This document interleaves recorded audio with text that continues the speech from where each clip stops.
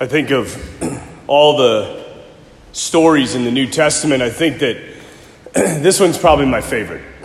I know I say that a lot, but I mean it this time. There's so much, and it's an option.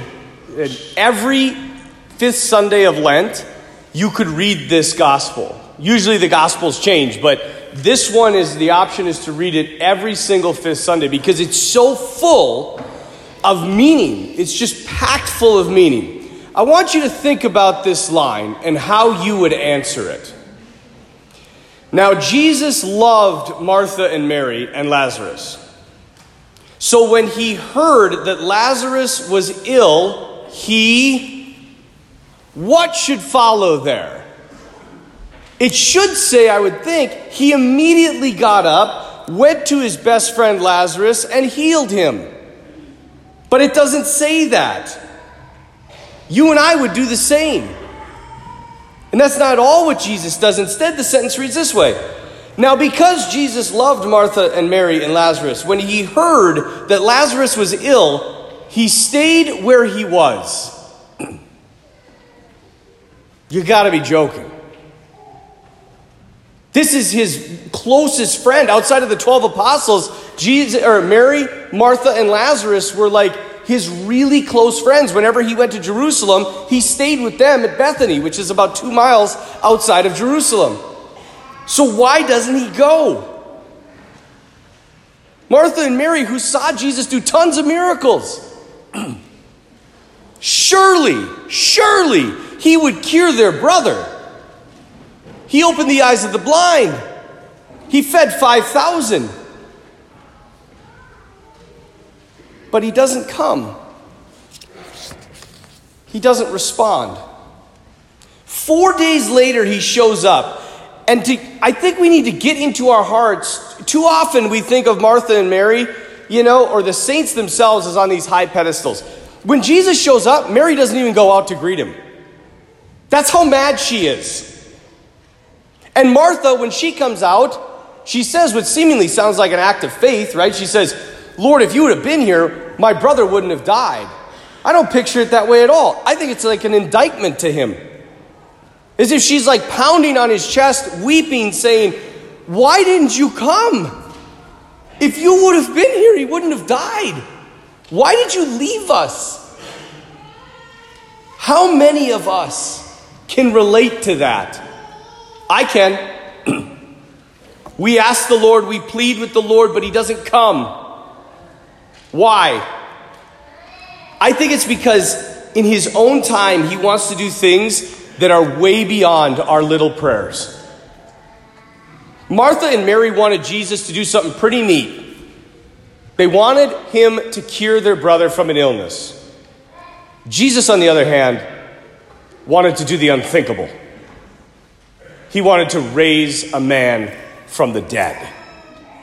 But in order to do that, in order to perform the greatest miracle of the New Testament for his close, intimate friends, Martha, Mary, and Lazarus, he had to let Lazarus die. It's kind of funny, actually. Lazarus is the only guy that ever died twice. You ever think about that? All of us only have to die once. He had to go through it twice. It's a miserable process, and he had to do it twice. And I even think about kind of putting myself in the picture. Imagine the table. Imagine supper that night. They're sitting around the table, Martha, Mary, Jesus, and Lazarus, who was dead. And now he's back at supper. You want to talk about an awkward family conversation? Seriously, it would have been bizarre. They're his closest friends, though, and he wants to do the greatest thing for them. But in order to do that, he has to allow a terrible thing to happen. A terrible thing. He had to abandon them. He had to make them think that he didn't care about them, that he wasn't coming, that he wasn't going to do anything, only to do the greatest miracle maybe in the Bible. And so comes the question from Jesus to Martha and Mary and to us. He says, I am the resurrection and the life. Nothing is beyond me. Nothing is impossible for me. Do you believe that? Do you and I believe that? Because if we believe that, he can work. If we don't, we begin to grasp and make things happen, to take control. And when you and I do that, all we do is mess things up. As the psalmist says, if the Lord doesn't build, you build in vain. I think the Lord is inviting us today to go home and read this gospel and to do everything possible in our imagination to see Jesus standing at the tomb of a dead man. And not just a little bit dead. He was really dead. 4 days dead. That's why he waited, so it would be long enough. And to watch in our heads, to see this man standing before the tomb and says, come out, and to see a dead man come out. And then to look at your own heart, your own life, and see where are the tombs of your life. And what I mean by that is, where have you given up?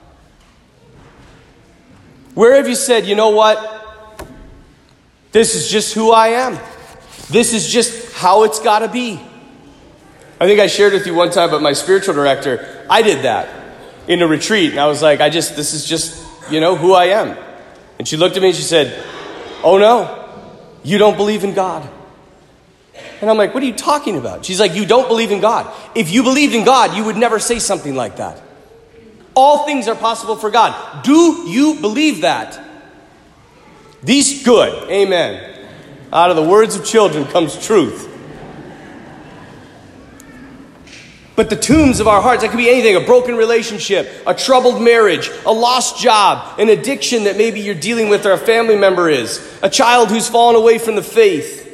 It could be bitterness in your heart you have over something in the past. It could be a wound that somebody gave to you that you never forgave. We all have them. We all have tombs. And Jesus stands in front of that tomb and he wants to raise it. It's what God does. He takes dead things and brings them to life. That's the Christian message. But you have to let him. The only thing that can stop the resurrection of any dead place in your life is you. Me. God can't heal what you won't let him heal. And maybe some of us, we have to pray, Jesus, just grant me the desire to be healed.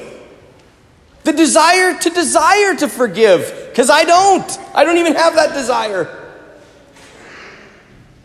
But I promise you, if you go all in, he will work. He did it 2,000 years ago, and he'll do it again. Because he's just as alive now as he was then. And what you and I need more than anything is unshakable confidence that God has our best good in mind.